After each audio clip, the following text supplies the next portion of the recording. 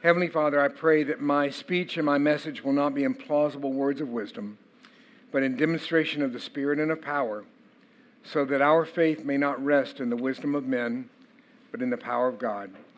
Through Jesus Christ, amen. The texts that were read today all center around a particular theme, if you notice. Good works, or fruitfulness, or in the case of Isaiah 5, the lack of fruitfulness of the nation of Israel that led to its exile in Babylon, or fruitlessness as the tree in the gospel parable, and then the fruitfulness of Christ in contrast to the fruitlessness of the Pharisees. Fruitfulness. Years ago, the Lord caught my attention with a passage that was not read today. It's Ephesians chapter 2, verse 10. For you are God's workmanship created in Christ Jesus for good works, which God prepared beforehand that you should walk in them. I first remember preaching that text in a very different way, kind of getting it, after we had received a tablecloth from Sally's grandmama. It was crochet work, and it was very fine crochet work with thin cotton thread, not yarn. And it astonished me that she had sat for hours, and every one of the little medallions that made up that tablecloth took hours, knotting all these threads into the patterns that they were, putting them together, weaving them together to finally get a tablecloth that was 10 feet long and 4.5 feet wide. Now, can you imagine all that? Handwork. And then I read in Ephesians 2:10, you are God's handiwork. You are being woven together, thread by thread, into something beautiful and useful for the Lord. You are created in Christ Jesus, St. Paul says, for good works, for fruitfulness, to make something good. Good as defined by the author of good, by the way, which is important to keep in mind, because what the world says is good is quite often not good. But what Jesus says is good and what Jesus gives is always good. And good works not for our glory, but by definition, for the sake of others. That's really important. In other words, good that benefits others in ways that are beyond even perhaps our understanding, which is, all of this is sort of a riff on a familiar verse that Jesus says, let your light so shine before others that they may see your good works, right, and glorify your Father who's in heaven. Through the good works that we do, we are to reveal who God is. We are to embody who God is. We are to embody the character of God. Clearly, good works and fruitfulness. You see it all through the Scriptures. Good works for the sake of people so that other people are blessed and fed and see the goodness of God. That's important to God. It's how He calls us to co-labor with Him in the kingdom of God. It's a core calling of disciples of Jesus. Now, the book of Titus speaks of good works. And I'm not going to preach from that Ephesians 2 passage because what Titus says is really set in kind of a more powerful context if you want to know the truth. It's a very short little book. In my Bible, it's 1 1/3 pages. If you have a Bible and you open it up, it doesn't take a lot of space. If you have a phone, you're welcome to turn to Titus chapter 2, as long as you turn the ringer off, please. But in the book of Titus, Paul uses the phrase good works 6 times. He's sending Titus to Crete to appoint presbyters, and he instructs that they must be lovers of good. He speaks of people who profess the Christian faith but deny it by the fact that their works are not good. They don't produce any good. He speaks of older women who teach what is good to the younger women. He speaks of the goodness of God. You put it all together, and there are 10 references to good works or to goodness in the book of Titus. Clearly, that was on his mind as he wrote this letter to Titus and sent him to Crete. And it may well have had something to do with the gospel's credibility in Crete. Please hear me here. Crete was a uniquely unchristian culture. It was violent, it was untrustworthy, it was dominated by deceptive practices, snake oil salesmen, gluttony, lying, deception. And Paul seems to know that if the gospel is to penetrate into a world that is filled with unethical, immoral behavior, Christians need to be demonstrating goodness as much as saying anything about goodness. It needs to be embodied so that it breaks through into people's minds. But it was important that Paul put the good works into the context of a greater context, so it would be no mistake about where the good works fit, our actions fit, into the overall plan of redemption. So in Titus chapter 2, verse 11, which we read, he says this, "For the grace of God has appeared, bringing salvation to all people, training us to renounce ungodliness and worldly passions, and to live self-controlled, upright, and godly lives in the present age." There's no question here in the gospel where the beginning of a life of good works and where the sustaining of a life of good works is. It's grace. Grace, which we learn about in letters to the Romans, for instance. Paul says in Romans chapter 3, verse 22, the righteousness of God through faith, the righteousness of God has been manifested apart from the law. Although the law and the prophets bear witness to it, the righteousness of God through faith in Jesus Christ for all who believe. For all have sinned and fall short of the glory of God. You know this passage. And are justified by his grace as a gift. Grace that he defines more fully in chapter 5 when he says this, "While we were still weak at the right time, Christ died for the ungodly. For one will scarcely die for a righteous person, though perhaps for a good person one would dare to die, but God shows his love for us in that while we were still sinners, Christ died for us." What is grace? Grace is being given what we don't deserve. It's being loved when we don't deserve. It's being loved when we don't care, when we don't give a thought to it.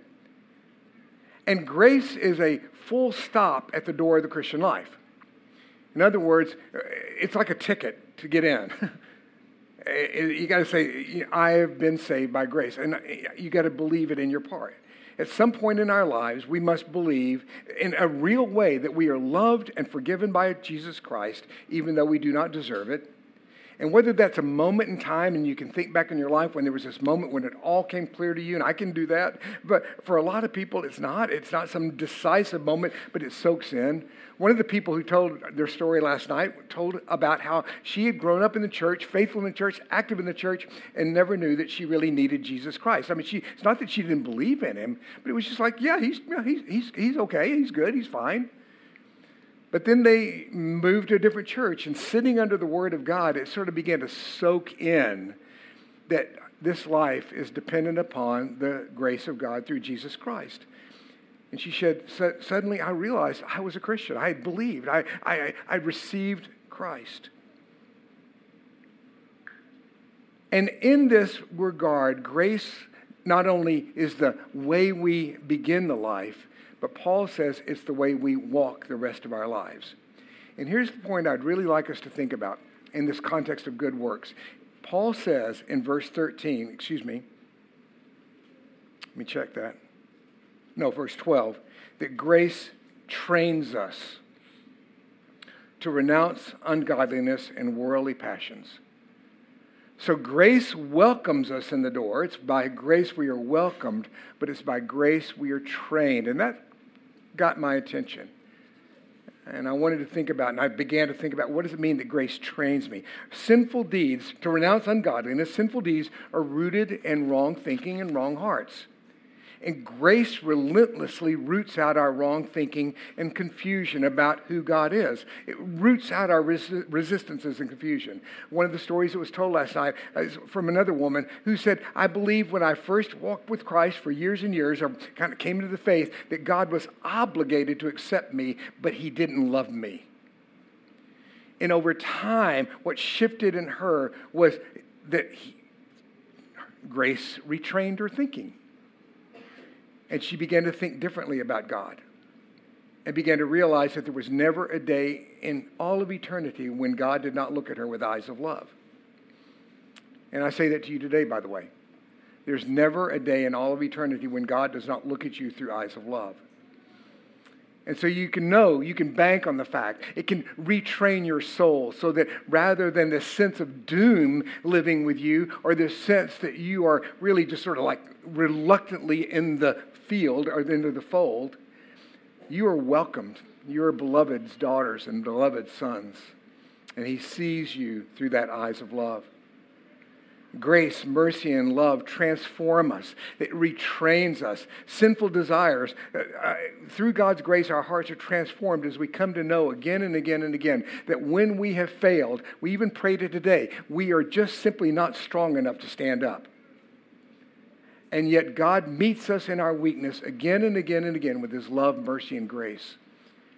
And as that soaks into us, it changes us. It trains us. It transforms us. That we live with this undeserved, free love. It's like an ocean in its fullness. There's always enough. And it also is enough for us to be with us. So we are never, ever abandoned by God. And that's what produces fruitfulness. That's what begins to set us free to really do good for the sake of others. So that there is this delight, this hilarity almost that comes like, I don't have to tell you what an idiot I think you are. I can actually say I love you because I realize God has not told me what an idiot I am, right? And it begins to shift you and change you in the ways of your perspective. Now, the image that God uses, it seems like his favorite image over all of this is agricultural. He talks about olive trees and grapevines, and it's the basis of the rebuke to Israel. I created you and planted you and cultivated you so that life would flow through you for the sake of the world. And he rebuked Israel because I gave you all of this, but you produced sour grapes. Then there's the parable, and I want you to think with me just a second. There's the parable in Luke chapter 13 where there's this tree that doesn't produce any fruit. And so in the parable, the owner is going to cut it down. And the worker says, let's let it sit for a little while, see if he can turn some things around here. What will be different?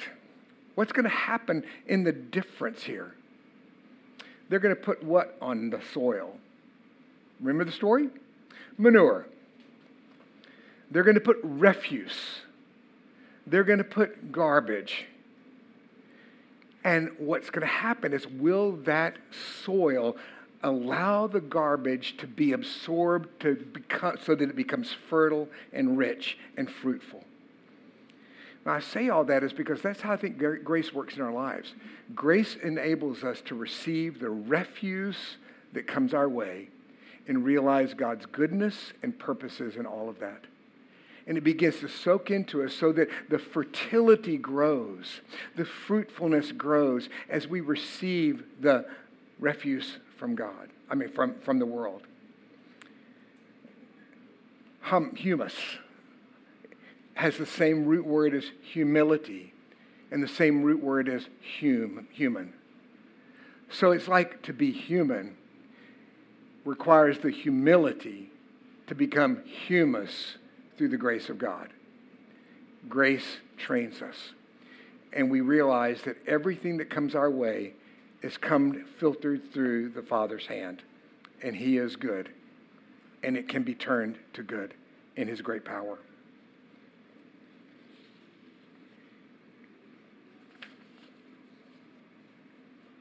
I want to encourage you, and here's the reality, disciples. Once we let go of good works and accomplishments as the means of self-justifying ourselves before the Lord, as we receive the grace of God in Christ, God begins to retrain us. And this leads to truly good works for the sake of others, a path of good works, as I said before, that allows us to shout with laughter and joy that everything we know starts with God's grace in our lives. And God's program of fruitfulness and blessing for the others, for the sake of others, and for the glory of God begins to work its way in our lives through the grace of God. And we learn that Jesus, again and again, gave himself for us to redeem us from all lawlessness, purify for himself a people for his own possession who are zealous for good works. So the questions, particularly for the confirmands and those being received today, and really for all of us as disciples, how has God crafted you to do good? What is the story, the tapestry, the handiwork of your life? I encourage you to think about your life and pay attention particularly to the dark times as well as the bright times. Because it's in the dark times when God meets us and realizes, and we have to realize He is there and present and loving us, even in these difficult times that we work our way through, as well as in the great moments of joy and transcendence, that our longings and our hungers are stirred up. The things that mean the most to us, the things that we want to see changed in our lives and the lives of others, begin to come out of the dark times as well as the joyous times. And there's this convergence when we begin to see that life is filled with the purposes of God, overshadowed by the grace of God. And God begins to rewrite our souls. Years ago, one of the first times I did confirmation, there was a woman who I asked, "How do you want me to pray for you?" And she said, "Well, I'm a violin teacher, and I'm really good. I'm a really, really good violin teacher. I've practiced, I've learned, I've got great skills. I teach people how to play the violin. Very well. But I cannot stand my students. They drive me crazy. I don't like them. So would you pray for me that I would love my students?" She said, "Because I know until I love my students, I can teach them the violin, but I can't teach them to play music." And so I prayed for her that she would be filled with the love of God for her students. And at confirmation, the Lord really met her in a very powerful way because He poured out His love upon her life. And because of the love of God, the grace of God poured out in her life, she began to really open up her heart to the other people that she was working with every day. So I encourage you to realize that the love of God poured out upon your life through the grace in Jesus Christ begins to soften and crack your own soul. And you begin to realize God's eyes of love are always focused on you. That God's power of grace is always present to meet you in the darkest moments. That God will take the things in your life where the pain has been great as well as the joy has been great and weave that into the things that you long to do. And you can pay attention to your longings and realize it's in those longings that God wants to weave your life into a story of His grace and His goodness. I encourage you to open up your heart. Pray about it. Take that seriously. I mean, literally look at your life and go, where are the great pains as where are the great joys? And pay attention to those as the ones where God brings together your heart and where God weaves into your heart the things that He has called you to do. In the name of the Father, the Son, and the Holy Spirit. Amen.